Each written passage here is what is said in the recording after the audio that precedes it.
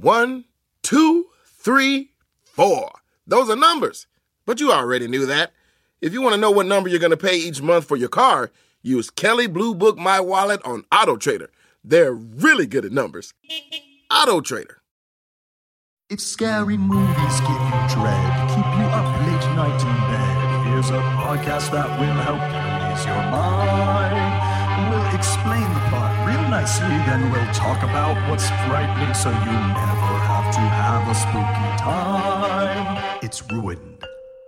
Hey everybody, welcome back to Ruined. This is Halle. And this is Alison.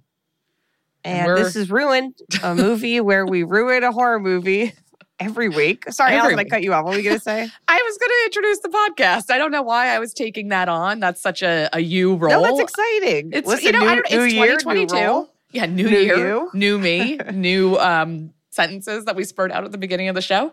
Yeah, this is a podcast where we ruin a horror movie for you. And you probably know that by now. Alison, how are you doing? You know what? I'm doing fine. I ended up catching COVID, Omicron. Yes, I wasn't sure if we wanted to discuss it on the pod, but you're doing very well. So 25%, like I'm sure it's actually closer to 50% of New Yorkers have it because like I found out by taking a home test and then didn't go get a PCR test because I was like, it showed up so quickly. Like there was no like, is this? It was like you have COVID. So like whatever, we shouldn't shame people. You know, I had been doing everything as cautiously as I could and still somehow got it outside or on a train. It's like impossible to know.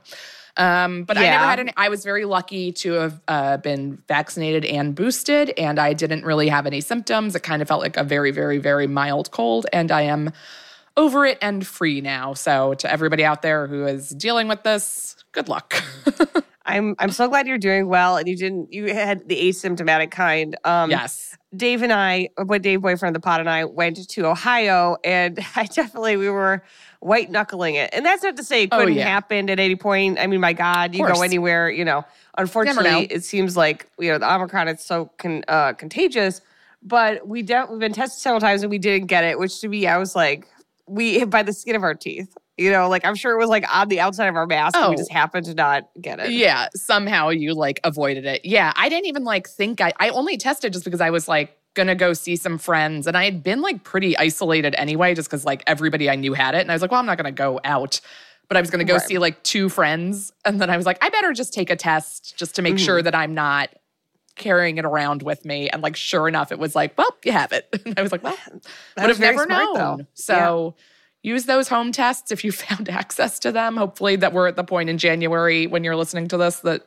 it's not a national crisis to try and get one home test for a pandemic disease. But, our government is deeply mismanaged. But what isn't mismanaged, of course, is this podcast. We are running it flawlessly and without any hiccups or mistakes or problems ever. So if you listen to this, sometimes we take questions from you guys, anything that you want to know about us and horror movies or movies in general, whatever you want to ask, you can email us at ruined@theradiopoint.com, or you can DM us on Instagram at Ruined Podcast. And this one came from Drew via email. Thank you, Drew. He wrote, if you could write a sequel to a horror movie starring a minor character from the first, which horror movie character would you promote to protagonist for the sequel? I am dying to know. I have to say, when this kind of question comes in, I have to really, dig around in my brain to figure out something because I forget everything that happens in every movie as soon as we hit recording stopped. Right. So Alison has the memento disease where she has to tattoo everything on her body, which is a lot because we had a lot of episodes. It's just horror movie information. Everything else I can retain. That's the one memory blind spot that I have. What minor character would you make the protagonist of a sequel? This is a great question. Thank you so much for sending it to us. I was trying to think, and I think the problem with doing a sequel, of course, is that so many minor characters are, by definition, murdered. Yeah. So I think this would have to be a sequel or some sort of retconning. But the first one that came to mind is Rose McGowan's character in the original Scream, Tatum. Yeah. Which it would have to be a prequel or something like that, which is kind of fun. Maybe how they do Nancy Drew or all of these properties. Now it's it's Archie. There's a serial killer or whatever. it would have to be like there's already been a murder, and maybe it's about. I feel like the Scream franchise could handle a prequel. Absolutely, especially because yeah.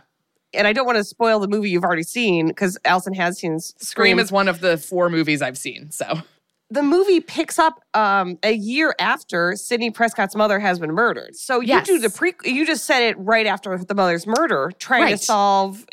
Obviously Cotton Weary ends up getting falsely accused as we find out. These names. And I don't want to tease, but we are Scream 5 is coming out very soon. And so we may be revisiting the franchise in its entirety. Yes. So if you haven't seen Scream or don't know what we're talking about, great, because we're going to solve some of your questions. But yeah, I think we could do a prequel. Tatum is now the protagonist. And I like her because she's sort of the sarcastic bitch, sarcastic bitch of 90s horror movies. Yes. That later in the franchise, they sort of shifted those jokes over to Courtney Cox's character, who is also great. Gail Weathers. But I love the sarcastic bitchy best friend. So that would be my vote. That's a fun one. Alison, what are you thinking? I went in a different direction. Great. And I was thinking about The Vitch, which almost everybody is dead by the end of that movie. Mm-hmm. But someone that we only got little snippets of that I think could really carry a film is Black Phillip the Goat. Oh, absolutely. Like a movie starring Black Phillip running this cabal of nude witches in the woods. Yeah, I mean that's a movie. I mean, the Black Phillip cinematic universe is the one that I'm ready to sign up for. They make how many Spider-Man movies do they make? Too many. What I mean? We can't get one more movie with Black Phillip. Just Black Phillip? Come on. So that would be my vote, is Black Phillip. So thank you, Drew, for that question. And if you guys have other questions along those lines or other, please email us at ruined@theradiopoint.com, an email address we now know by heart. I mean, that just rolled off the tongue. I know. It just happened. And we haven't recorded in a while. I don't want to say it. Did COVID make you better? Smarter? Stronger? I don't know what it is. You've come out on top. The brain fog helped me. Where you went all the way back around? Where now it's mist, you remember the brain everything. Mist. Yeah. Oh my God. Ooh, that's creepy. The mist is just in your mind. No. Okay. Copyright. Okay. Don't take that idea. Stephen King, if you're listening, we'll let's write talk. This month we are doing sort of a grab bag, just movies that we had wanted to do, but didn't necessarily find a place for them. But this movie this week was one that was recommended for one of our themed weeks. And I'm not going to say which one it is because the reveal is sort of, the theme is the reveal on a certain level. So interesting. I hate now that I know what this was recommended for. Well, we'll get into it because I don't think it ruins anything. Yeah, I don't think it ruins anything because let me tell you, pretty early on that something ain't right. It's already an autopsy, so things already are starting out bad. Yeah. But the movie, of course, we're doing is The Autopsy of Jane Doe, and it was recommended by Kimberly on Instagram and Harold via email. So thank you so much for you guys for sending it. And we also got other people suggesting it for the themed month. So thank you so much. And we always like to have Alison watch the trailer of the film that we are doing. And Alison, what did you think of The Autopsy of Jane Doe's trailer? Very scary trailer. I mean, just it also seems like so much of it, if not all of the movie, just takes place in a morgue. And that's just great. That's great. That's a good job. Good job on the writing. I do have to say that Brian Cox playing a father to a father-son mortuary or autopsy business. I just kept waiting for him to look at the corpse and be like, "Fuck off." From Brian Cox, of course, Logan Roy on Succession. So I'm hoping there's a little taste of the Murdochs and the Trumps in his sensibilities, but I doubt that'll be there. He definitely brings. I mean, he has the gruff fatherly energy. Mm-hmm. That's why you're casting him. That's what he's bringing. So he definitely is a father. He is beleaguered. He is haunted, not necessarily by his wealth and status and his idiot children, but we definitely have some of those elements at play. Okay, great. And we also like to take a baseline scary for the film before we kick things off. And Alison, how scary do you find the concept of performing an autopsy? Oof, so scary and The one that sticks in my brain the most until like whatever I just saw dislodges it and takes over is the scariest autopsy scene of all time is in one of my favorite movies, Silence of the Lambs. The autopsy they do when they find the moth in her throat when she had it's a scary scene. And like to me, that is always like when I think of autopsies, that's what I think of is like a waterlogged, drowned body for some reason. Now not imagine, everybody dies Alison, that way. if that scene was an entire film that's length. Great. Like that's like I'm shocked that no one did it until now. It's an incredible idea. I love this movie. I will say, I'm afraid of performing an autopsy, but my angle on it is that I listen to a lot of true crime. And boy, I'll tell you, there's a lot of people who are doing a real sloppy job when it comes to autopsies. If you ever watch Cold Case Files, if you've seen one episode of Cold Case Files, if you listen to any sort of like unresolved or people who are, people who are innocent who are sent to prison, and they're always like, oh yeah, it turns out we looked at the autopsy and they didn't mention them being stabbed in the back. Like just stuff like that where you're like, who's out here doing this? Yes. In the movie, obviously, our two, and we'll discuss actually what they are because I also had a hard time like being like, what is a coroner versus a medical examiner versus a medical technician versus like a mortician? But we'll get into that.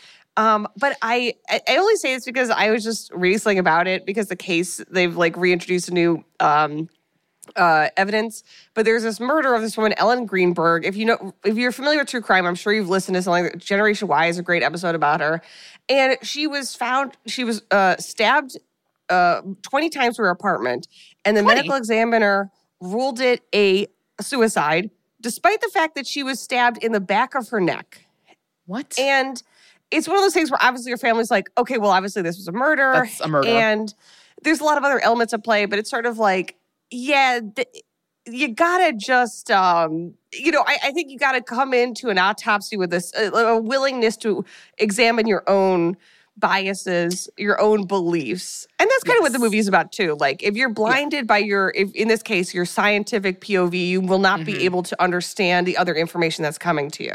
Yes. I do think that's why they're so scary too, is I do think like, and part of like why this podcast exists and horror exists is like solving the mystery is scary. Like getting to the point where it's like, oh my God, this means this awful thing, like is a scary moment. Yes. And like in autopsies on film, often like it's kind of depicts like the moment that they discover like, oh no, this happened. Like because they find like a little piece of evidence, which is like just a very scary world to live in. Like unpacking a mystery is scary. Right. This is sort of our end of how to explore our terror around something that is very real, which is the idea that the idea that someone has to do an autopsy on you, I no thanks. Please, no. I never put me in a situation where that has to happen. But also, you just hope they do a good job. You hope they get to the bottom of the mystery. Yes. I hope my death isn't a mystery. I think that's like the biggest thing that I can hope for. That I fell out of a hot air balloon and into the alligator's mouth. I want it to be very clear. Yes. What happened? Yes. But we also, before we start things, Alison, would you like to guess the twist in the Autopsy of Jane Doe? Guess the twist. I mean, based on the trailer and a little bit of like what I know, just like around it, I'm gonna guess that she's like the body they have. She isn't dead, or like is like can't be dead. She's like undead. Like lives in the realm of always alive but dead. Do you know what I mean? Absolutely. And I think this movie, which again I loved, I think does sort of evoke that what I sort of in my mind call the Rosemary's Baby principle, where it's like, the whole time this is bad. Like they don't know. We as the audience are like, okay, well, obviously. Something foul is afoot, but we are watching people grounded in our reality having to deal with something that is not of our reality. And it's absolutely a blast. So I like that. And I'm going to push you further. In what way has she become undead or living in some sense? What do you think is that the mechanism by which that happened? That she's dead or not dead? Well, what do you think the twist is going to be? I mean, that she like is a witch. Great. Love it. Fabulous.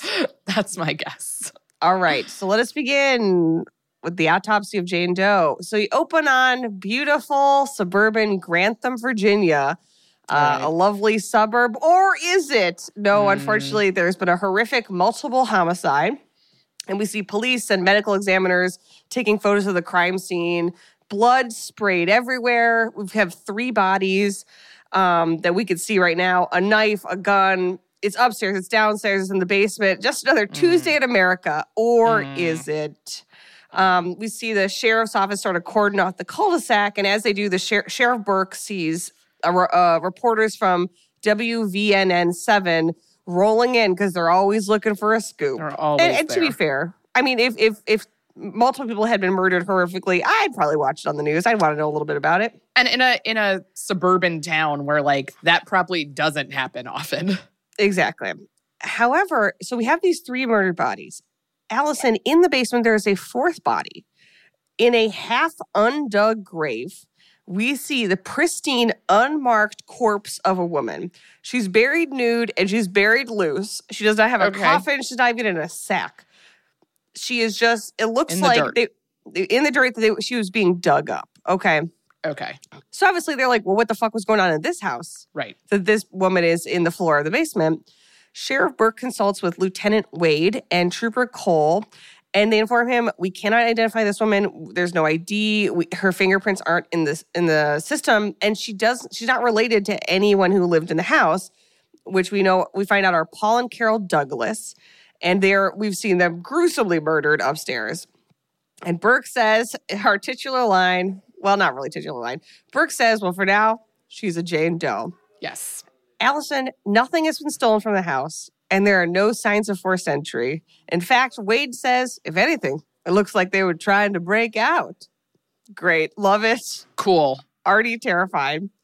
Which brings us to the basement of the Tilden Morgue and Crematorium, where we meet our coroner, Tommy Tilden, played by Brian Cox, and his son. And I got confused about what a coroner was, and it turns out coroners most places are elected positions. Oh. So I was like, can you have 2 coroners? But his son, at a certain point, you find out he's a medical technician. Okay. And then I was like, could you be both a coroner and a mortician? Like, do coroners usually have funeral homes? Like, in my mind, you should be down at, like, the police station or whatever. Yeah, that's what I would, especially if you're elected. So based loosely on my bad Googling, I think, Perfect. yes, in reality, a coroner, a funeral home director or mortician, and a medical examiner are all totally different things. Unless you're in a very rural area, in which case, he probably was a funeral home director, and then he did get elected to coroner because it's like, who else is running for coroner in Grantham, Virginia? You know, like he was able to get like one person with a skill set. Yeah. And then his son, being raised in the funeral home business, we find out that Tommy, the dad, his father started the business. So it's like the family business. So ostensibly, he was raised in the funeral home, and then he went to school. He became a medical examiner so he could help out with the autopsies. So again, that is my understanding, but they are above board and they're very good at their job. Okay. And right now, Alison, they are photographing a horribly burned corpse. Cool. To do an autopsy on it. And they're listening to rock and roll, specifically the song Midnight Black by the Temperance Movement, which is a bop, I will say that. Great. And so to a layperson, this corpse looks like the cause of death would be it is burned up like a hot dog that was left on the 7-Eleven spinny thing. Mm-hmm. Yep. But they're doing a full rundown. And they find out the corpse has cataracts, the fingers are crooked, and there are no sign of defensive wounds.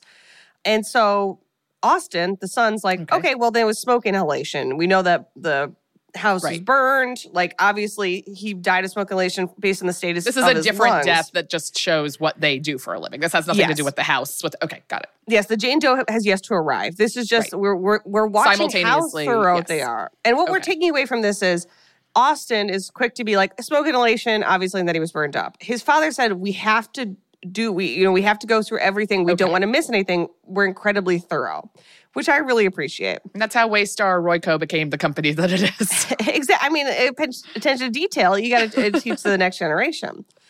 And, Tommy says, let's take a wider view. They found him in the kitchen. The fire took a while to consume his home. He was on the floor and he didn't move. Why? would that be true? And Austin realized, he was already dead. And so basically, Tommy takes him over to the corpse and they have open up the brain. And he shows him he had a subdermal hematoma. So basically, he must have had a stroke either brought on by the smoke or brought on by the stress of the situation, dies, or at least goes unconscious, and then he is consumed by the smoke and the flame. Right. Before he could even inhale that smoke, really. Which honestly, thank God for that guy. Wow. If he's like, he was already on his way out, he didn't have to sort of worry about he was probably dead before the fire got to him. If there's a fire, that's how I want to go. Absolutely. And so the lesson was, Tommy tells him, everybody has a secret. Some just hide them better than others. So they are looking for the secret within each body, Allison. And as they wrap up, Austin tells his dad, he's headed to the movies with Emma, his girlfriend, and he teases his dad, what's the last time you even saw a movie, Dad? And Tommy's like, what was that movie? She has Alzheimer's and he's building her a house. It's The Notebook. And Tommy's like, oh yeah, your mother made me go see the movie for her birthday and I fell asleep 5 minutes in. And of course, we have this moment where we realize, okay, so the mother is dead. Tommy's wife has passed away, and Tommy, after this memory, kind of gets perturbed. He's like, I'm going to go have a smoke. So he goes to the backyard, and he's smoking pensively alone. Obviously, he has some sort of trauma around his wife's death. We don't know what it is as of yet. And he leaves Austin to clean up. And as he walks out, we see that at the hallway of the morgue comes to a right angle. So in the very corner, there's a convex mirror, like you'd see at a hospital. So you can see what's coming around the corner.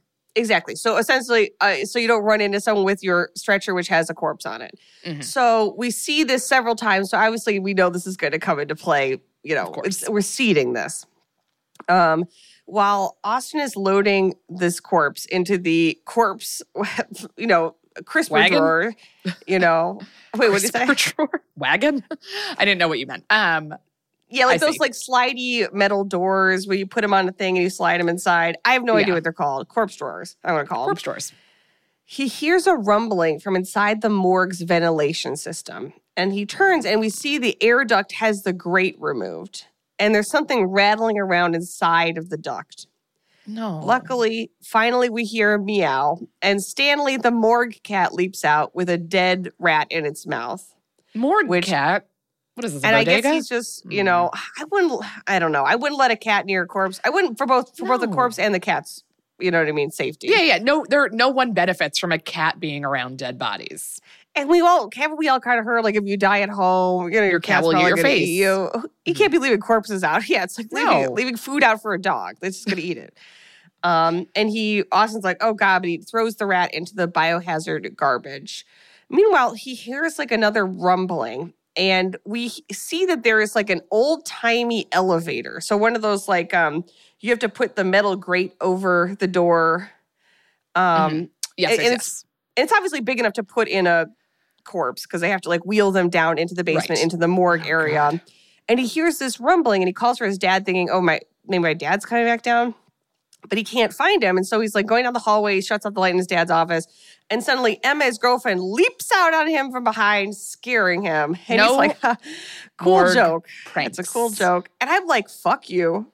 Yeah, I work at a morgue. Right. You're not allowed to scare me at work. This isn't Sunglass Hut. It's a morgue. And she's like, how did you even get down there? He's like, he left a key in the elevator. And this is the first time Emma has actually been down in the morgue. And even though the implication is they've been dating for a while. And she's like, I didn't realize how old it would look down here. And, to me, it's just sort of you got to get to know someone a little bit before you take them to see your dad's morgue. You know what I mean? That's not a third date type of thing. Why would I take you ever to see the morgue? I work at the morgue, Right. Well, also, we rarely go to our, partner's work. Yes. I've never been to, a boyfriend's office. Right. Yeah. Maybe maybe a holiday party before COVID. But other than that. Yeah, other than that. Let alone, there, from what I can tell, weren't dead bodies in those offices. Having never been there, I guess they all could be dead people. Say. I mean, we were all emotionally zombies when we had to work at an office job. Yes, that's really true. Shout out to everyone else who have an office job they hate. Hang in there. We're here for you. Please listen to our podcast while you do it. And Emma even says to Austin, like, you got to see me at my job. Why can't I see you at yours? And Austin's like, because you work at a bookstore. Like, I work with corpses. And Austin says she kind of wanders in the morgue area. And she said, well, how are all those drawers have bodies in them? He's like, oh, no, we just have 3 bodies currently. And Emma asks, can I see one? No. And Austin's like, no, like some things you can't unsee. We, the audience, already had to see this burned up guy. You know, yeah. He's like, no, I'm not going to open this. However, Tommy arrives just then. And he says, if you really want to see one, pick a body. Mm-hmm. And so Emma points to a door, and which according to the label holds Irene Daniels, who died of malignant mesothelioma, which I believe is the cancer you get from asbestos. I think so. And he I've seen rolls it on like out a lot of ads for local lawyers. Right. If you've ever been around asbestos and if you have vaginal mesh, yes, please call one of these lawyers and they can help you out. Yes. And he rolls out Irene, whose mouth and eyes have been sewn shut. And Emma says, and I'm like, girl, you're overplaying your hand. She says, actually, I picked the other drawer next to it. Oh and God. She insists on Austin opening the other drawer. And if I'm him, I'm like, oh, do you have like a kink? Are you dating me because you want to see dead bodies? Like, yeah. That's a deal breaker, gentlemen. That's a deal breaker, ladies. Yeah. But if Austin she wants to see multiple dead bodies at your work, that's a deal breaker. That's a deal breaker, ladies. Guys, in this case, that's a deal breaker, gents. Yeah, I would be like, no, but instead he does, and we see that it's Louis Tannis who died of strychnine poisoning. And when he rolls out the body, it's covered in a sheet it has a little bell on its ankle. And where the face is, the sheet is kind of fallen into a pit, and we see the face is like, it's not there anymore. It's just a maw, like a bloody hole. Yeah. And the sheet's fallen into it and is stained with blood. And Emma says, well, why is there a bell on its ankle? And Tommy says, make sure he's dead. There used to be a time it was hard to tell a comatose person from a dead one. So coroners tied bells to every body in the morgue. So if they heard it ting, they knew somebody down there wasn't quite ready to go. So why do you have one?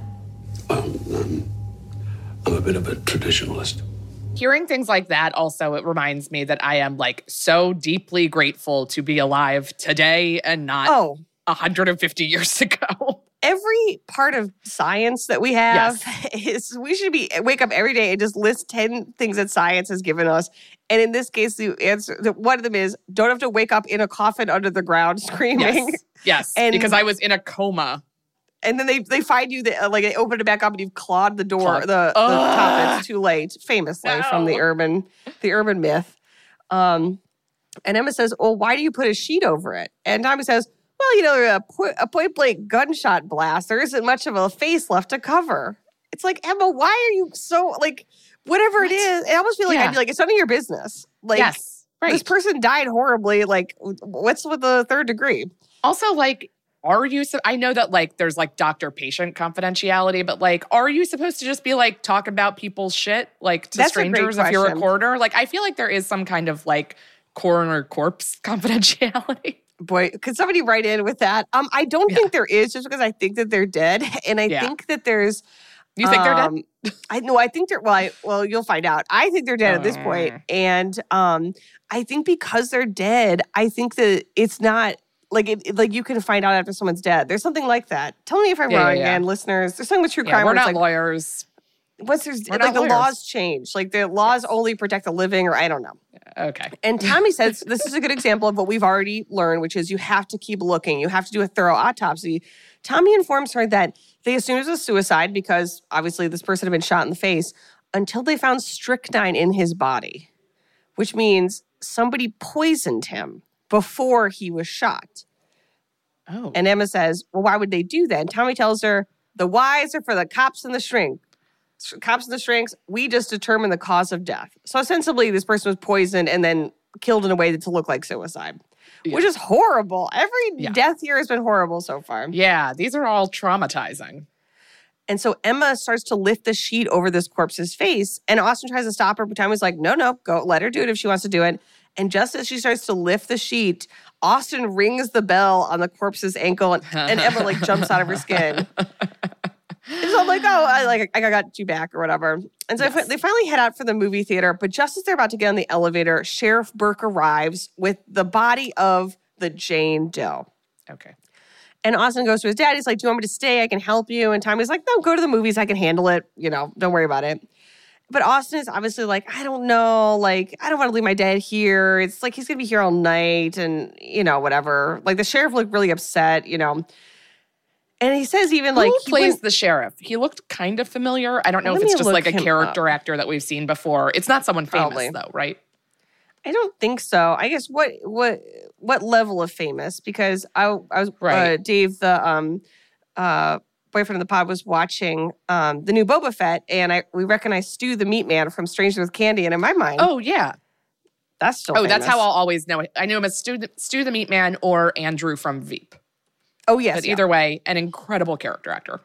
All right, let's see. I will look up who it is. But like this guy at first pass looked like a younger Craig T. Nelson, which is not who it is. But all right, but then I was probably like, got that a lot.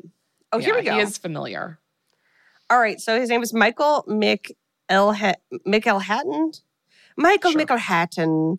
And he's an Irish actor and writer, and he's best known for playing the role of Roose Bolton on the HBO series Game of Thrones. Now, I didn't watch Game of Thrones. Didn't see it. But if you know Roose Bolton, that was him. Right. And I would say he was in Albert Nobbs. Let's see. He was in The Zookeeper's Wife. At least he's done a lot of— he's been The Wheel around. of Time was the most recent thing. Justice League. He's been in some of the stuff. He was kind of familiar. Yes, he has that face, and he's great in this. He's in The Last Duel. Okay, that's where I feel like I saw him in the— Anywho, great actor, great in this movie. And Austin says to Emma, Sheriff Burke wouldn't be here this late with the body if it wasn't important. And I'm like, but where would they put the body then? If like the implication of that statement is, oh well, they would have put him somewhere else. And I'm like, where else would they put it but the morgue? And also like, they're not going to be like, we'll just keep this in the station until they open at 9. Like, No. It's not like, that's not how this works. Like, you're kind of always on call if this is your job. Yeah. If you're the only game in town. Yeah, I've never dealt with a morgue. I don't know how it works, whatever. But basically, Austin is sort of like, oh, I probably should stay. And Emma says, okay, so you're going to ditch me. Like, what is your dad going to do when you leave the business? And she looks at Austin, who kind of looks sheepish. And it was like, you didn't tell him that you're planning to leave. And he's like, nah, I didn't bring it up yet. And Emma says to him, it's been 2 years. He will be fine. And we're like, 2 years. We realize it's 2 years since Tommy's wife died. And so Austin obviously is like, he wants to go either move out of town or move on in some other part of his career. But like, he feels like, oh, after this horrible thing happened, I have to stay here. Mm-hmm. And he tells her as such. He's like, go ahead. We'll go to the late show. And then I'll take you out to this like bar and I'll get you drinks and it'll be fun. And she's like, okay. Like, she's a little bit mad, but she's like, obviously that's fine. Like, just call me when you're done here.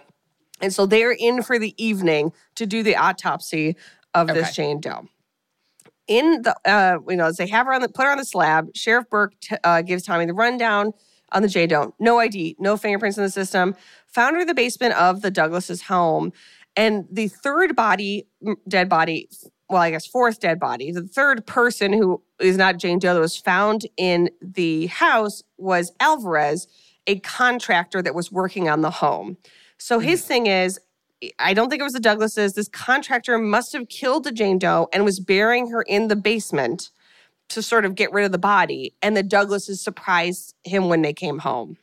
That's his, sort of. That tracks from a logic standpoint. Absolutely. I mean, one might argue that it looked more like he was accidentally digging her body up after doing some work on the foundation of the home. But for this point of the film, yes, they didn't see that. So, yeah. And it kind of reminds me, there's this Canadian serial killer that they found where he's a landscaper. You may have heard about this. And eventually they caught him and everything. Bruce MacArthur. And he used his landscaper job to bury the bodies in all these different areas. Whoa. Smart. And it's like sort of like the perfect job because you already had all this equipment. Yeah. And they even you're working weird hours. You're digging around. Nobody finds it weird. Like, oh yeah, I mean, there's some guys in our yard digging around. Sure, we hired him to do that. To the point where, Alison, they found dismembered parts of these poor people's bodies in these big planters at his own friend's home that he had done. Oh, I did work read for about her. this. Yes. And it's like, awful. Good God. But okay, so we're Yeah. saying maybe that's what he was doing. Like, okay, I'm already doing this work. I'm going to pour concrete over it. No one will ever know, which probably has happened a bunch. Let's be honest. Absolutely. As soon as they put Jane Doe on the slab, Stanley the morgue cat starts yowling and is clearly distressed. This is as the audience, our first moment of well, the cat doesn't like her. Well, then for obviously no reason. something is up. And Austin's like, well, Austin comes back down and he suits back up and he's like, I'd like to see the crime scene sometime. Like, I feel like that would help if we don't know who this person is. Like, what if we got to go? And Austin's like, no, like all we need is the body. If we have the body, we could figure out how this person died. And Burke says, I need you two to find out what that'll happen. And I need it tonight because the press is up my ass. And it does look bad to have the unidentified murdered body of, some woman nobody knows in the basement of this house. Yeah. He's probably like, it's going to be a lot of red tape for me if I have to deal with this. Like, this is about me, Sheriff Burke. And so finally, Tommy starts to videotape the autopsy, they videotape all of them. And he identifies himself, Tommy Tilden, the attending coroner, and Austin Tilden, certified medical technician. We find out, Allison, I don't know if this is real, but the autopsy will be conducted in 4 stages: external evaluation, internal evaluation of the heart and lungs, the digestive tract, and finally the brain. That sounds real. Yeah, it sounds plausible. They start looking. Sure. Allison, she looks like she just died. There are no markings. There is no bruising. Yeah, her skin looked incredible. She looks incredible. It's like somebody's been using their serums. She looks fabulous. Her hair looks great. Like everything. She doesn't have a mark on her, And so when he lifts her eyelids, her eyes are milky. And Tommy's like, that's unusual because you usually don't see clouding like that until a body has been dead for days. But she has no lividity and no rigor mortis, which means she's only been dead like less than 2 hours. Like once she's been dead, all these things start to break down immediately. Austin also notices that Jane Doe's waist is extremely small, more so than makes sense for her frame. And Tommy's like, well, great skin and a tiny waist. It's like, you did it, girl. Right, exactly. You went out on top. I mean, we should all be so lucky. You think our autopsies are going to be quite as forgiving? No, they're going to be like, oh, girl, she really let herself go. Someone let herself go. Yeah, let herself go into a hole in somebody's basement. And Tommy's like, well, it could be congenital. Once we start the internal evaluation, we could look at a rib cage and see what it looks like. Also, I should add, they keep all their notes they have photos they keep on a corkboard, and then they keep all their notes on a big chalkboard with an outline of the drawing on it. It's sort of like a Bones episode, but very fun. So it helps us, the audience, keep track. The first thing they notice, Allison, is that her wrists and ankles are all fractured. However, there's no external bruising, there's no marks. They're thinking, okay, so this woman was bound. Unfortunate, but again, that's kind of like a serial killer thing. Yeah. It's just very odd that we don't see it on the outside of her skin. They also find under her finger and toenails, as well as in her hair, peat. And Austin's like, well, where do you find peat? And Tom says, well, in nature, you'd have to go, because they're in Virginia, it's like more of a thing, something in the north. But here you could buy it in a nursery, like if you're a contractor. Maybe she was, he buried her in it. He had her hidden somewhere. Sure. Allison, unfortunately, they then open Jane Doe's mouth and her tongue has been cut out. No. And Tommy's like, well, unfortunately, I have seen this before. 15 years ago, when I was working in Norfolk, I saw 2 women who were murder victims. They were the victims of human trafficking. They also had their limbs bound and their tongues had been cut out as part of this, organized crime, horrific, people who were victimized, these people. So he's like, that's starting to make me think, okay, so maybe this guy was a part of that. This woman was trafficked and then she was killed, and now he's trying to dump her body. Awful shit. But again, all seems like something that could actually happen. Right. As they're taking a photo of the tongue, a fly crawls out of Jane Doe's nose. And it's kind of like a little bit of blood, which I guess is normal, and then starts flying around the morgue. Awful. Absolutely awful. They also notice the fly isn't normal, is it? Or just the blood is normal? Or is the fly normal?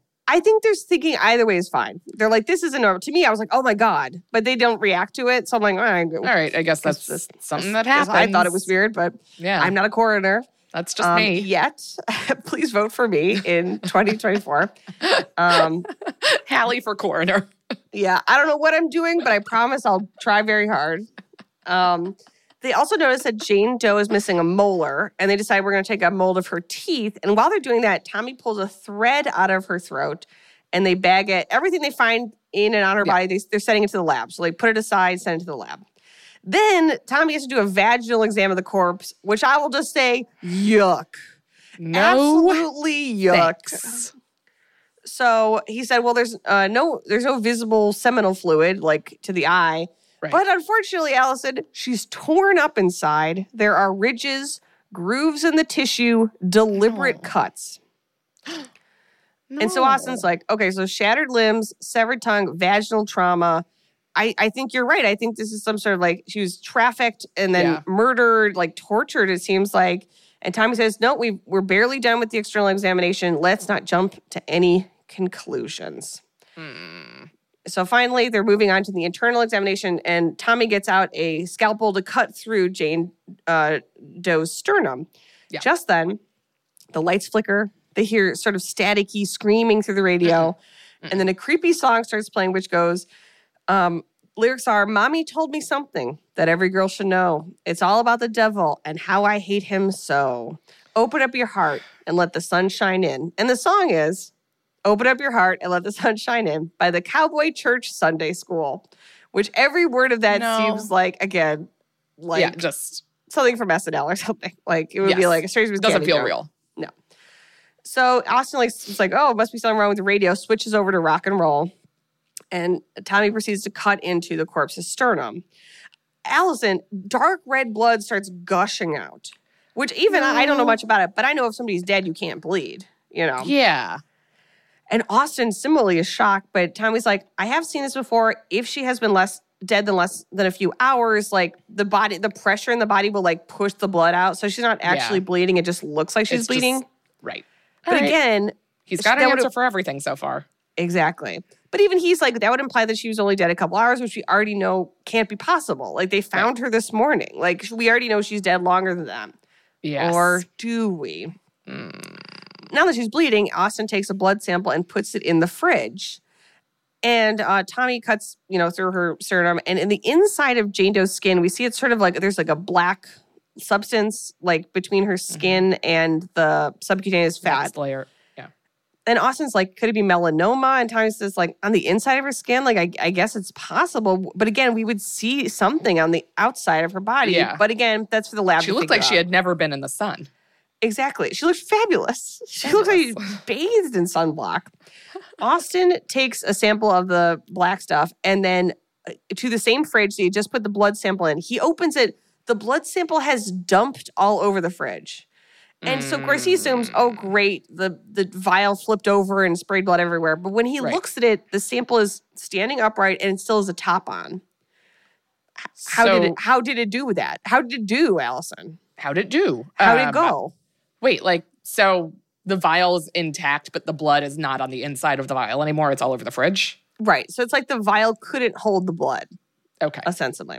Austin, we're assuming, he just thinks the vial has a crack in it. And he's like, great. And I have a huge mess. So he's taking things out, like all this like blood and like organs from the other. Like cleaning a regular fridge sucks. I would be throwing random up onion skin and like salt water that no.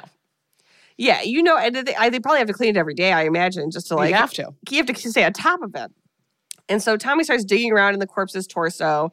And he's like, no, her waist being small isn't congenital. It looks like it's the result of long-term compression, which I would associate with like corset use.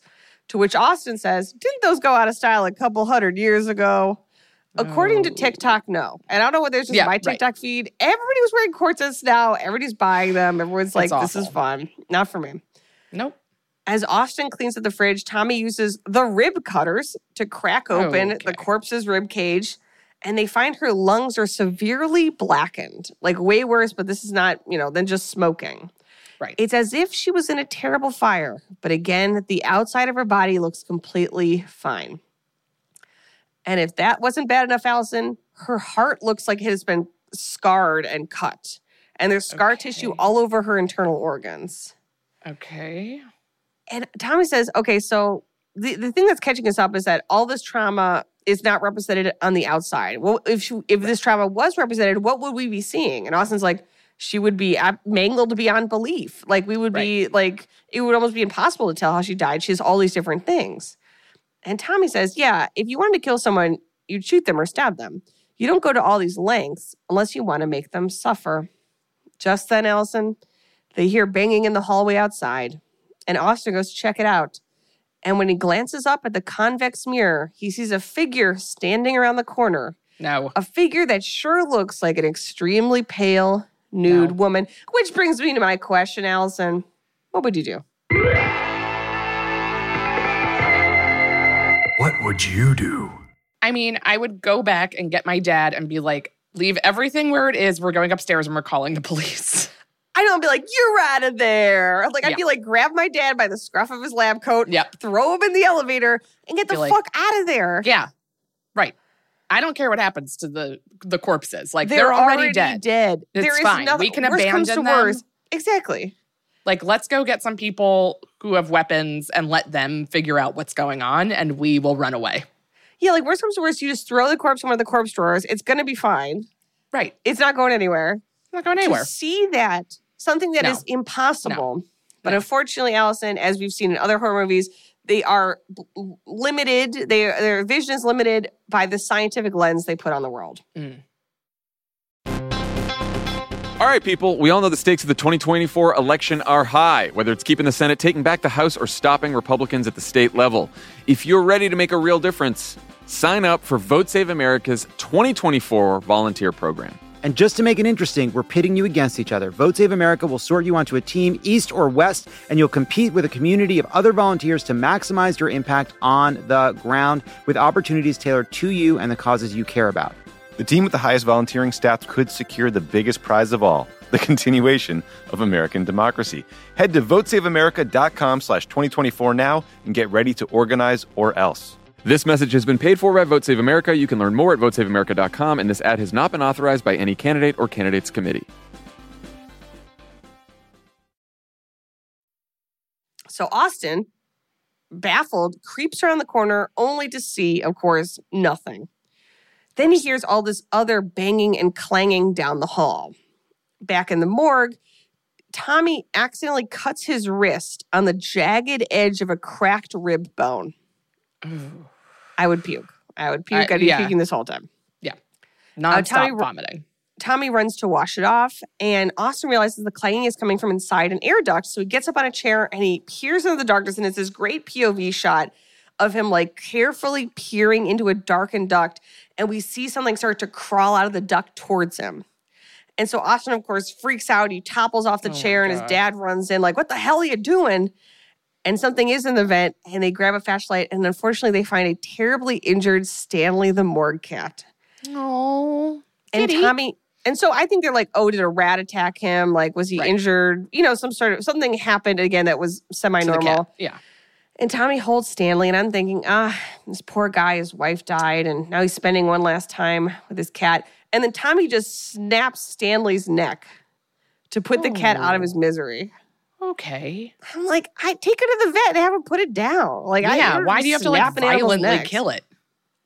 So they go over to the crematorium and they turn it on and they send Stanley off to that great hereafter by throwing him into the crematorium. Oh, cat heaven. Little tiny cat heaven filled with rats. And Tommy says, I just need a break. And he sort of like takes a breather. When Austin goes back into the morgue, Alison, one of the corpse drawers has swung open. But again, he's like, I must not have closed it all the way. And so when his dad comes back in, he closes it. And they're like, all right, suit back up. We're going back in for more autopsy. Oh, God. And Tommy says, sort of, offhandedly, like, Stanley was your mother. It's one of the last things I had of hers left, And Austin's like, okay, great. So this is we could have a conversation about my mom. Like he clearly doesn't want to. But, he's like, I miss her too. And Tommy's like, all right, well, let's get back to work. Like immediately sort of brushes off the moment.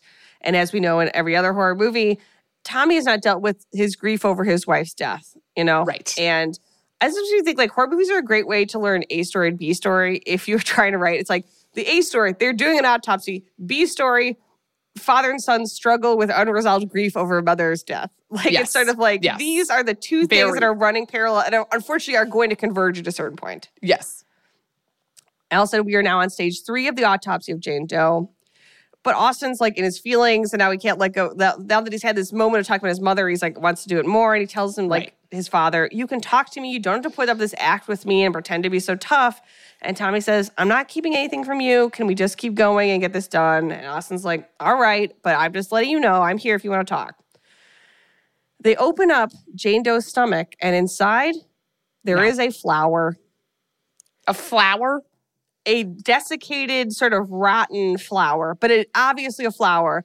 And Tommy says, basically, to the bookshelf. And luckily, because you know this in every horror movie, I fucking love this, they have a bookshelf of like all books that you would need in this exact scenario. Yes. Random, like out-of-town flora. Like, yes, and that's 100% what it is. They run over the bookshelf and they open it, and he flips pretty much immediately to the page they want, and it's a Jimson weed. It's a paralyzing agent. And they're like, oh my God, she was probably forced to eat this. It was a paralyzing agent. It explains all the inflammation in her organs, all the damage. But they're not from around here, Alison. They're kind of from more up in the northeast part of America. Yes, a very familiar area. Yes, you know, the north. And Tommy's like, She's from up north. Yeah, but how'd she end up here? One thing at a time. I'm just trying to make sense of all this. Alison, while this is happening, on the radio, we hear that there's a huge storm starting to roll in. 60-mile-an-hour winds, driving rain. And Austin's like, okay, so like, how about we finish this in the morning? Like, you know, the power's going to go out. Let's get out of here. Let's just get the fuck out of here. Let's get out of this basement morgue we're working in during a storm. Exactly. And Tommy says, no, we're not even close to being done. And Sheriff Burke needs a cause of death tonight. Once we start selling, we finish it. If you want to leave, you can leave. But of course, Austin cannot leave his father. Of course. No. In any sense of the word. Up next, Tommy goes back into Jane Doe's stomach, and he finds a piece of fabric wrapped around a tooth. And they realize a couple different things. One, it's her tooth that has been pulled out of her mouth. Great. And the fabric is sort of covered in symbols and various occult runes. And bitch, you know I love a rune. Who doesn't love a rune? And Austin says it looks like some kind of shroud. But the thing is, if she'd eaten this while she was alive, it's so delicate, her stomach acid should have dissolved it. And they're trying to read it, and they're like, oh, is that Roman numerals? But it's kind of written in a way that's inscrutable. So they're not exactly sure what it is. And Austin's like, okay, I'm just going to say it. Somebody took her tooth, wrapped in this fabric with all these occult symbols and forced her to swallow it. This seems ritualistic. Like, this seems like somebody was, like, performing a ritual on her. Yes. And I would just like now to, so I wrote, shout out to actress Olwen Catherine Kelly, who plays Jane Doe, and has to be nude the entire time, as well as show bush. Like, you see your bush. I mean, it's tastefully done. She looks fabulous. Sure. But to be like, okay, you're not going to get one goddamn line in this movie, and you will be fully nude the entire time. You're going to look great. Your hair's going to look great. Everything about it. We'll give you a nice merkin. I hope she made. I hope she got more than the day rate, because I was like, you must be freezing. First of all, second of all, again. And Tommy says, okay, so let's go from there. If it is a ritual, what is it for? Why were these things done to her? Walk me through what we know. Austin says, okay, they bound her. They cut out her tongue. They poisoned her with Jimson weed. They forced her to, they stabbed her. They forced her to swallow the pouch with the tooth in it. And as if that wasn't bad enough, clearly based on her lungs, they burned her in some capacity. And he said, it's almost like it was a human sacrifice. Maybe if we could find out, and again, Austin is pushing, if we could find out why she was tortured, maybe we could figure out her cause of death. Right. And Tommy says, no, if down here, if you can't see it or touch it, it doesn't matter. Obviously, Alison, we know that's not true because we watch horror movies. We do. Well, you do. But you've heard about a lot of them. Yeah. And Austin's kind of arguing with his father, like, these bodies aren't just causes of death. There's a reason that somebody did this. She was a real person. This was done to her for a specific reason, and that could offer us insight. And they're arguing about it. And as they're arguing, the radio goes to static again, and he plays that creepy Mommy taught me about the devil song. No. She's playing Open Up Your Heart and Let the Sun Shine In. And finally, Austin's like, I think we really should just get out of here. Like, the radio keeps cutting out. Like, obviously the power is going to go out. And they are saying on the radio, flash flood warnings, you know, like awful shit's happening. Let's just go home and sort of hunker down for the storm. Unfortunately, Alison, just then, Tommy notices something, and he asks Austin to help him fully peel the skin of Jane Doe's torso away from the subcutaneous fat. When they do, Alison, we see either written or tattooed on the inside of her skin, dozens of ornate arcane symbols. So they're not visible from the outside. And it's like, how would somebody have done this to her? Truly, how? Just then, half of the light bulbs in the morgue shatter at once. There's an explosion of glass, and the room is sent into total darkness. Oh. Things have gone from bad to worse. So they're like, oh, great, there's been an electrical surge because of the storm, and now we're fucking, stuck down here, covered in glass. Austin finds a flashlight, and he's able to get his dad. And finally, Tommy's like, okay, let's get the fuck out of here. You're right. We can't finish this. Yes, thank you. Things have gone from bad to worse. As they're making their way to the door, Allison, in the beam of Austin's flashlight, we see all of the doors of the corpse drawers are standing wide open, and they are all empty. Good. So we've got Jane Doe. She's still on the slab, and we got 3 corpses, and they are loosey-goosey. They're hanging loose in this morgue. Hanging out. They're out and around. Now is their time. So they get to the hallway, and the power has been dipping on and off, like the lights keep flickering, and the power goes out completely. Luckily, they have a generator, so there are some ambient lights, but there's not enough power to run the elevator. Oh, God. And so I'm thinking there better be a set of stairs. This is a fire hazard. I mean, yeah, just from a legal standpoint. Right. Even if there wasn't a cursed autopsy, you need it just in case there's ever a problem. Stairs. And they're like, oh, fuck, I guess we have to stay down here. Just then they hear a tremendous crash and breaking glass from the morgue, and so they run up the stairs.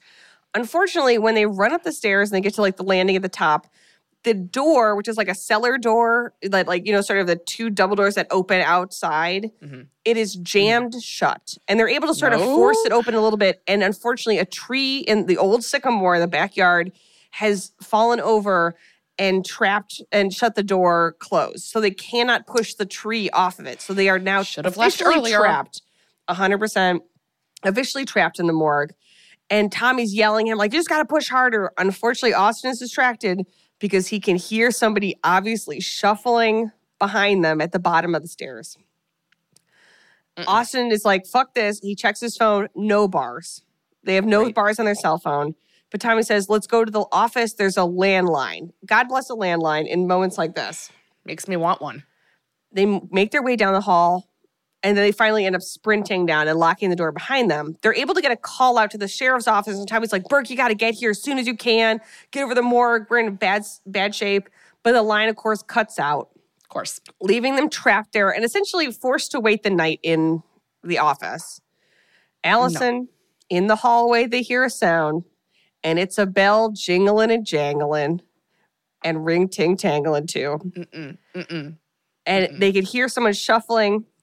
They hear the bell ringing. Austin gets down and sort of peeps under the door like the little sliver. And we see the corpse's foot, complete with the bell and the toe tag, step in front of the door. And then the corpse just goes fucking nuts, starts banging on the door. And they have to sort of push a file cabinet in front of them. So not only the Jane Doe stuff, the other corpses are up and about and trying to get to them. Yeah. No. I don't like it. And finally, he calls it, and he's like, it's her. Everything was totally normal until Burke wheeled her down in here, until we cut into that body. And Tommy's like, no, we're talking about a corpse. Obviously, it's like, dude, you have to, at this point, a corpse is animate and trying to attack you. Yeah, suspend everything else you know about life and death and just go with what's in front of you, which is a corpse is banging on your door.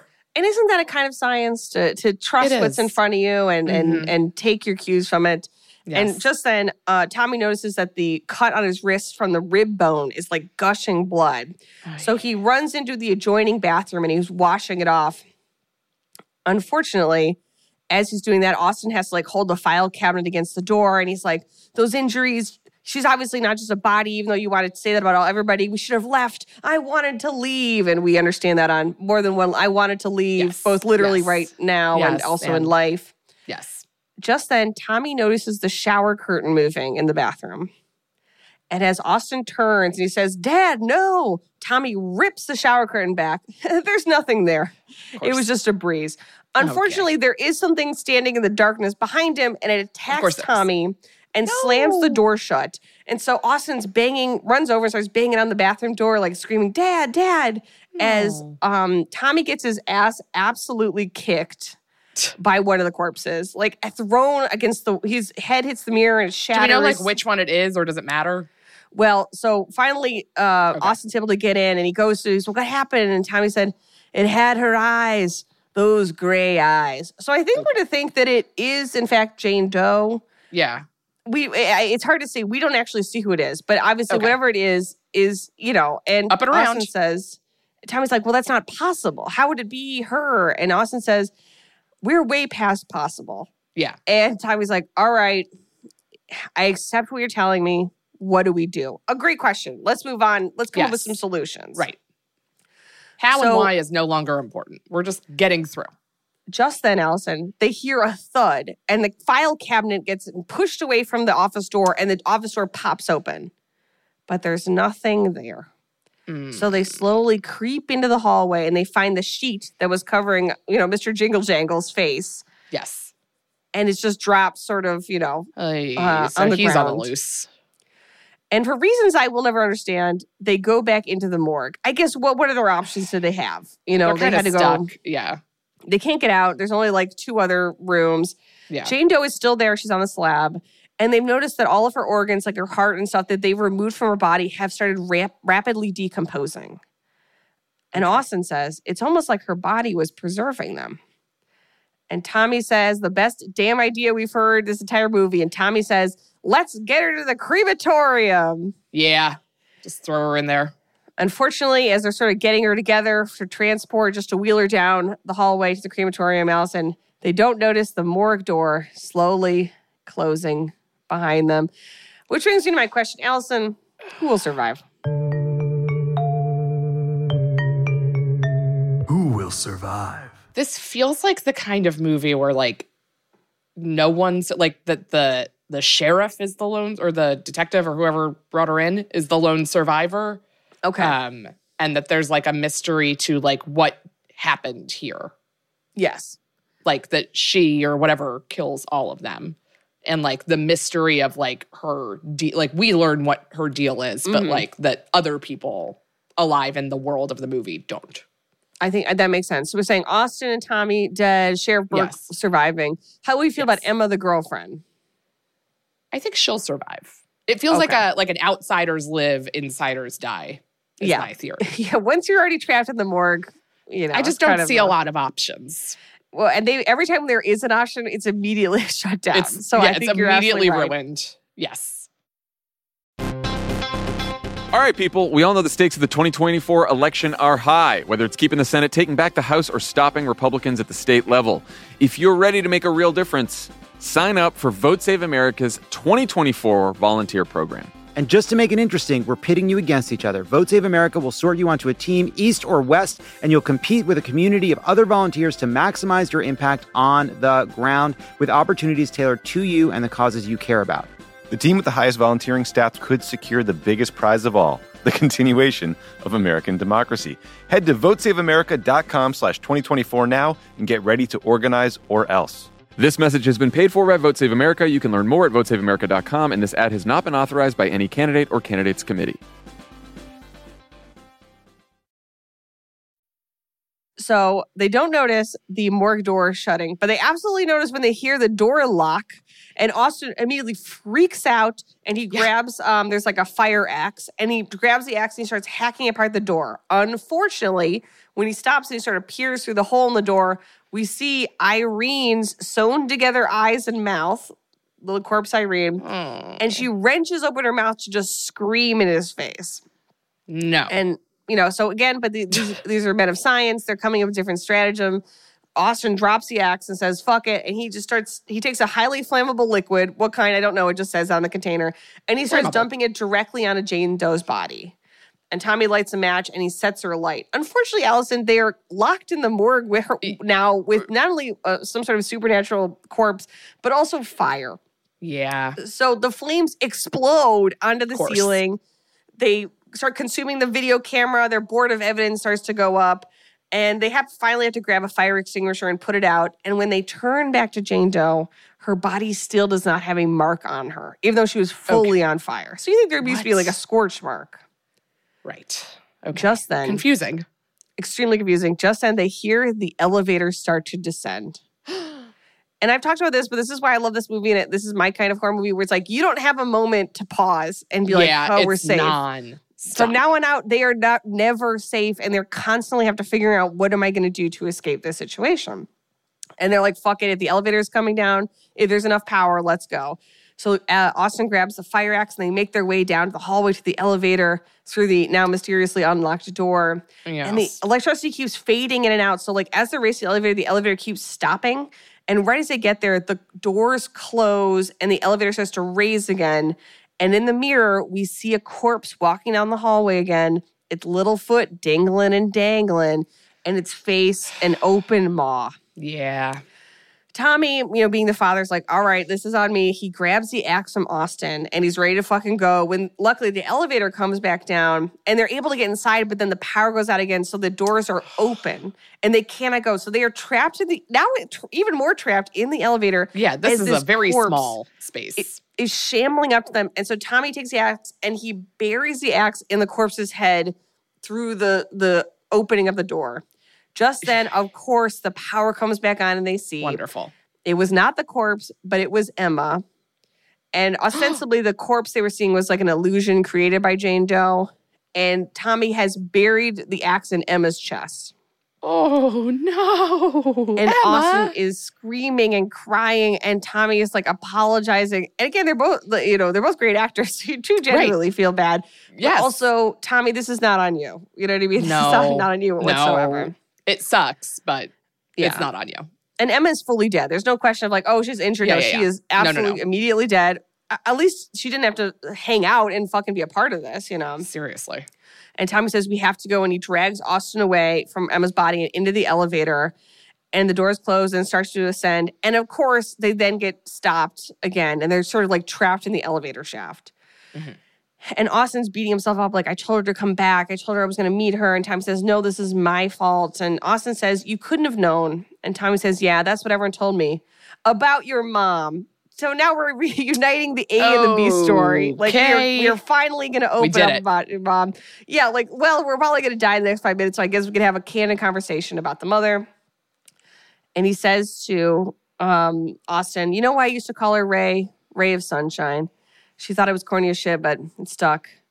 If I had known, I would have helped her. I should have seen it, but I didn't. So we infer the mother died by suicide. And the reason that Tommy doesn't want to talk about it is that he blames himself for not noticing her depression. Yes. And, again, Austin was like, tough. Nobody knew. You cannot blame yourself. And he's like, no, these were my mistakes. This is my mistake. I insisted we stayed on here, and you are having to pay for them. Again, I don't think you could take all this onto you, Tommy. This is another scenario where, yes, hubris for sure, but in a situation you couldn't have known that what was going to happen. Who could have known? And if that wasn't bad enough, we see the crematorium starts to gear up and the door flies open. So then there's just smoke starting to fill the hallway, right? Yes. But then Austin asks an interesting question. And the question is, well, why hasn't she just killed us yet? She tricked us into killing Emma. Look what she could do. Yeah. If she wanted us dead, we'd be dead. Yeah, when we cut into her, she kept trying to stop us, interfering with us. The lights and yeah. And Austin said, it's like there's something she doesn't want us to find. And Tommy says, wait, so do you want to go back in there? And Austin says, if we could figure out how she actually died, maybe we could stop her. So Alison, they're headed back to the morgue. I mean, I don't follow the logic. What are they going to find that's it's only going to make her kill you? Well, I guess it's every supernatural horror movie where it's I read in a book that the demon hates corn. Yeah. It's okay, maybe if we find whatever thing it is. And I think they're going out of sheer desperation. Yeah, so, at this point, what options do they have? So when the elevator comes back on, they're able to sort of pry it open and get back into the hallway. And the smoke is filling the hallway. So as they go back to the morgue, they sort of get, sort of separated. Okay. And the smoke is so thick, they're coughing. And they don't see old soda-eyes Irene until she starts slashing Tommy with a scalpel. And Austin has to grab his dad and throw him into the morgue, and they lock the door behind them, and they get to work on stage 4 of the autopsy. And Alison, do you remember what stage 4 is? Brain. The brain. Unlike her other organs, the brain looks totally normal and healthy. And Austin takes a little slice. Terrifying. Absolutely. Austin takes a slice to examine under a microscope, And we hear Austin say, "What the fuck?" And Tommy runs over and he looks at the tissue and he says, the best line in the movie, "That's why we couldn't find a cause of death, because she's still alive." And now it's Austin's turn to be like, "We lit her on fire. We literally took out her heart. It's in a bowl." Like, how could she be alive in any sense of the word? Yeah. And Tommy says, "Well, okay, something is keeping her going. It's not a natural energy, but something is keeping her alive in some sense." And Austin examines that shroud fabric again, and then he folds it over sort of into a bundle. And we realize the text was illegible because it was written on when it was already a bundle, like not lying flat. Oh, I see. So when he folds it, he's able to sort of make full words out of it. And he finds the Old Testament passage from the Bible. And he finds, it's Leviticus 20:27. And what does that passage say, Allison? "Any man or woman who consults the spirits of the dead shall be put to death, for they are," say it with me, "a witch. And their blood shall be on their own hands." And meanwhile, on the other part of the shroud, Tommy is able to make out Roman numerals, and it's 1693. And in case the audience doesn't get it, Austin's like 17th century, Northeast, New England. Obviously, they're like, "It can't be a witch." And Tommy's like, "Witches are a myth." And Austin says, "You can't keep denying what's happening here." I mean, but Tommy's point is, but there weren't actually witches in Salem. They were falsely accused people. Yes, they were just women. There were hysteria. Like, they were all innocent. Besides, this woman wasn't just hung or burned. Like, she was tortured. Like, all these things. Yes. This was a ritual. Like, they're trying to kill a witch. And Austin's like, "Well, it didn't work because she's clearly like alive in some sense." And then a testament to Brian Cox's acting ability, because then they try to make this, they offer a rationale that does not to me make any sense. But Brian Cox turns and he goes, "What if? What if?" And you're like, "All right, I'm on board. I'm listening." Here's what he says. "What if the witch killing ritual was performed on this woman? What if this ritual was performed on an innocent? And by doing so, they accidentally created the very thing we're trying to destroy." Everything they did to her, everything we've done to her, she can feel it. She wants us to feel it too. Does that make sense? No. I don't think so, but that's fine. Brian Cox really sells it. Yes. And Tommy says, "I could tell she wants us to feel it." And he lifts up his shirt, and we see that there are bruises on his ribs from when he was attacked in the bathroom. And they are starting to form these sort of occult, ornate symbols and patterns. Good. And Tommy says, "That's why she's keeping us alive. This is her revenge. This is her ritual." And Austin says, "But like, it's not their fault. Like, they didn't do anything. I mean, they did." Yes. I mean, they did take apart her body, but, she doesn't know about autopsies because she died hundreds of years ago. Right. And Austin says, "Well, why us? Like, what did we do?" And Tommy says, "Well, why the Douglases? Why anybody? We're on her path. That's all." So I think, unfortunately, they just ran into her. Yeah. And also, they don't address this.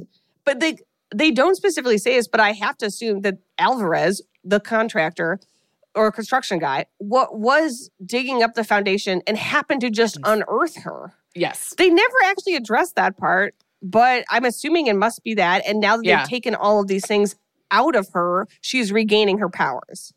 Interesting. It's sort of like they over-explain it, but under-explain it in a certain sense. Yeah. And Tommy says they must have, the people from the Northeast, wherever she was, Salem or wherever, must have taken her as far as they could away from their village and buried her. And he said no one's been able to stop her because no one's gotten close enough. No one can see what we've seen, that she's suffering, and it won't stop until, and Austin says, until what? Just then, one of the other corpses slams against the morgue door, and Austin has to run over to the door and hold it closed lest the corpses bust in. And Tommy leans down to talk to Jane Doe, and he asks her not to hurt Austin. And as Austin watches, Tommy freezes as Tommy's staring into Jane Doe's eye, and he starts groaning and screaming in excruciating pain. No. Tommy's wrists shatter from the inside, and then his ankles in the same way that she was tortured. And as his ankles and wrists break, we see Jane's wrists and ankle bones resetting, healing themselves. Okay. Tommy exhales smoke as her lungs heal themselves. His torso is being ripped open as her torso pulls itself back together. And then finally, as Tommy's eyes cloud over, Jane's eyes clear up and they become like a beautiful brown. So ostensibly, he needs to sacrifice himself. So that she can live? Or die. Unclear. I don't know what her, because I was like, she's going to wake up. But I think she might, at this point, I was just like, I guess she's dead because she's not up and about, you know? Yes. So Tommy then, as if things weren't wild enough, then Tommy gestures to his scalpel and he asks Austin to please do it. And Austin agrees and he stabs his dad in the heart, putting his dad out of his misery like poor old Stanley. Oof. But I'm thinking, using the Jane Doe logic, if what has gone on to her has been passed on to Tommy, wouldn't he also still be alive in some sense because of the brain thing? Right. Wouldn't he be exactly where we found her throughout most of the film? Yes. And so the idea like, Austin like stabs him and then like, okay, I guess he's dead. It's like, why would we know that or think that? Unless Either way, like all of the people along the way do corporeally die so that she can live. And like he's not a witch now. Yes. Yeah, I think you're right. He's the victim. He's not going to it's like get whatever Peter power. Thiel does to like get blood from young people or whatever. But boy, what a terrible way to live forever. You can't really go anywhere. You just have to like be buried wherever people put you in hopes he digs you up. It's a horrible thing that they did to this lady. Either way, Austin stabs his dad dies, and the lights come back on, the corpse drawers are closed, and all the corpses are away, and the radio starts up again. And just then, Austin hears Sheriff Burke calling down, like, Tommy, Austin, are you okay? We're sawing down the tree, blocking the door. Like, are you okay down there? Alison, Austin's looking around. We have 2 dead, murdered bodies. How are you going to explain the fact that your father and Emma have been brutally murdered and you're the only living person down here, you know? Yeah. But Austin's like, I'll deal with that later. And he runs up the stairs and he's trying to open up the door as they take the tree off. Oh. And Sheriff Burke, he's yelling, open the door, open up. And Austin's crying. He's like, I can't open up. And then suddenly Sheriff Burke starts singing that creepy song from before, open up your heart and let the sun shine in. So let the sun shine in. And at the bottom of the stairs, Austin peers down and he hears a little jingling, jangling. So Alison, even though he stabbed his father to death, this is not over. He is going to have to go through this. This continues. When Austin turns back from looking over the railing, his dead father is standing immediately in front of him. And he jumps back, screaming, and he topples over the railing and he falls to the floor to his death. In the morning, the weather is great, and Sheriff Burke and his people actually are coming to check in on Austin, Tommy, and they find them all dead, as well as Emma. And we hear Lieutenant Wade say, just like she said at the beginning at the Douglas's house, no obvious signs of forced entry. And they are looking at Tommy's body, and it says, it looks an awful lot like he, implying died by suicide. And Burke cuts her off and says, I've known this family for 20 years. Whatever it looks like, that ain't it. Meanwhile, Burke also examines the Jane Doe board with all the facts. And on the radio, we hear the announcer say, it's our 4th straight day of sunshine with a high of 75. So even the illusion of the storm was created by Jane Doe. That part wasn't real either. This bitch. And all the other corpses are safely tucked in their drawers.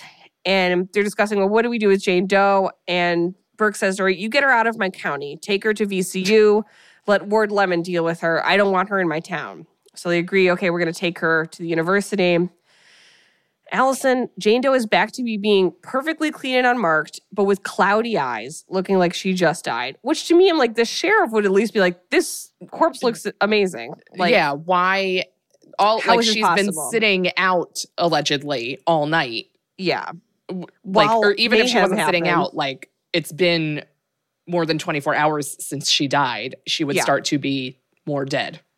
So they load her into a hearse, and they put the other 3 bodies into their own vans, and they drive away. And as he drives, Trooper Cole is talking to his, presumably girlfriend or wife on his Bluetooth, and he's not paying attention to the radio as we hear a preacher proclaim, the word of God is powerful. And then it jumps to a new station. It starts playing the Open Up Your Heart, Let the Sun Shine In song again.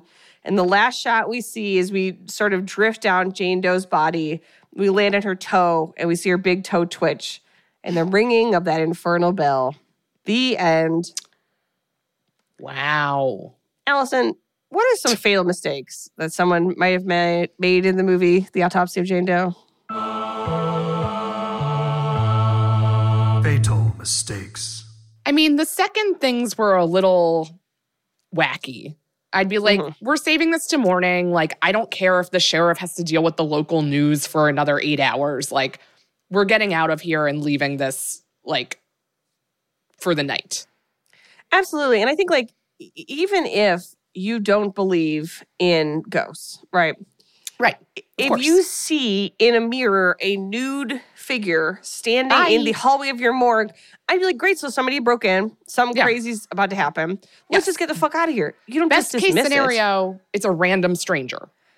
Yeah. Best case. And that would be enough to get the hell out of there.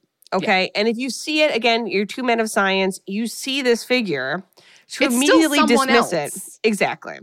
So that to me is like, well, after that, it's just downhill. It's hard to then defend anything that they did after that. I would also say being a coroner. I think being a coroner, I think, and this is sort of like, I love this movie, but I do feel like when they start to rationalize what they're doing, I'm like, I don't know. So I think like it is one thing to be, again, a man of science. It's another thing to be like, what if this totally unlikely scenario that I'm just thinking of right now in a situation I have no experience in it or no information, I'm going to go ahead and offer my life to this witch corpse to save my son. You can't, again, that's a level of hubris, a level of self-belief I could never have. And in this case shows us you can't just assume, when you assume you make an ass out of you and me, you end up getting murdered by a witch. You know? Yes. And then finally, Alison, where would you place The Autopsy of Jane Doe on the spooky scale? A spooky scale. Oof. I mean, this one's up there for me. Like, it's scary. I like how contained it is. Like, I always feel like that's such a scary device, is like, this all happened in one building. Yes. So I'm gonna give this an 8.5. I love it. Okay. I'm doing more half scores this year. Absolutely. That's my 2022. Listen, I mean, math allows for it, so I think you should. Yeah. I'm going to give it an 8. I agree. There are definitely, I both love that it's a procedural, and then like some of the more procedural elements are less scary. But I thought there were a lot of fantastically scary moments. Everything with the corpse, and I love that it was like essentially one location. And I think they made a use out of a lot of like, they very artfully build suspense. When you hear the bell dangling, you're like, oh no. Yeah. I already know where this is headed. So I think, again, in the Rosemary Baby way, where it's like, yes, we already know something bad is going to, we know you're unsettled the whole time. Yeah. Yeah. So yeah, a solid 8. And if you're someone who listens and does like horror movies and want to watch them, absolutely watch this one. It's a really great film and very scary. Yeah. And until then, guys, would you do us a huge favor? And you don't have to, but if you can. But in the new year, please, we're going to ask even more. Keep it spooky. We love you. We love you. Ruined is a Radio Point production with executive producers Alex Bach, Sabrina Fonfetter, and Houston Snyder. Recorded and edited by Kat Iosa.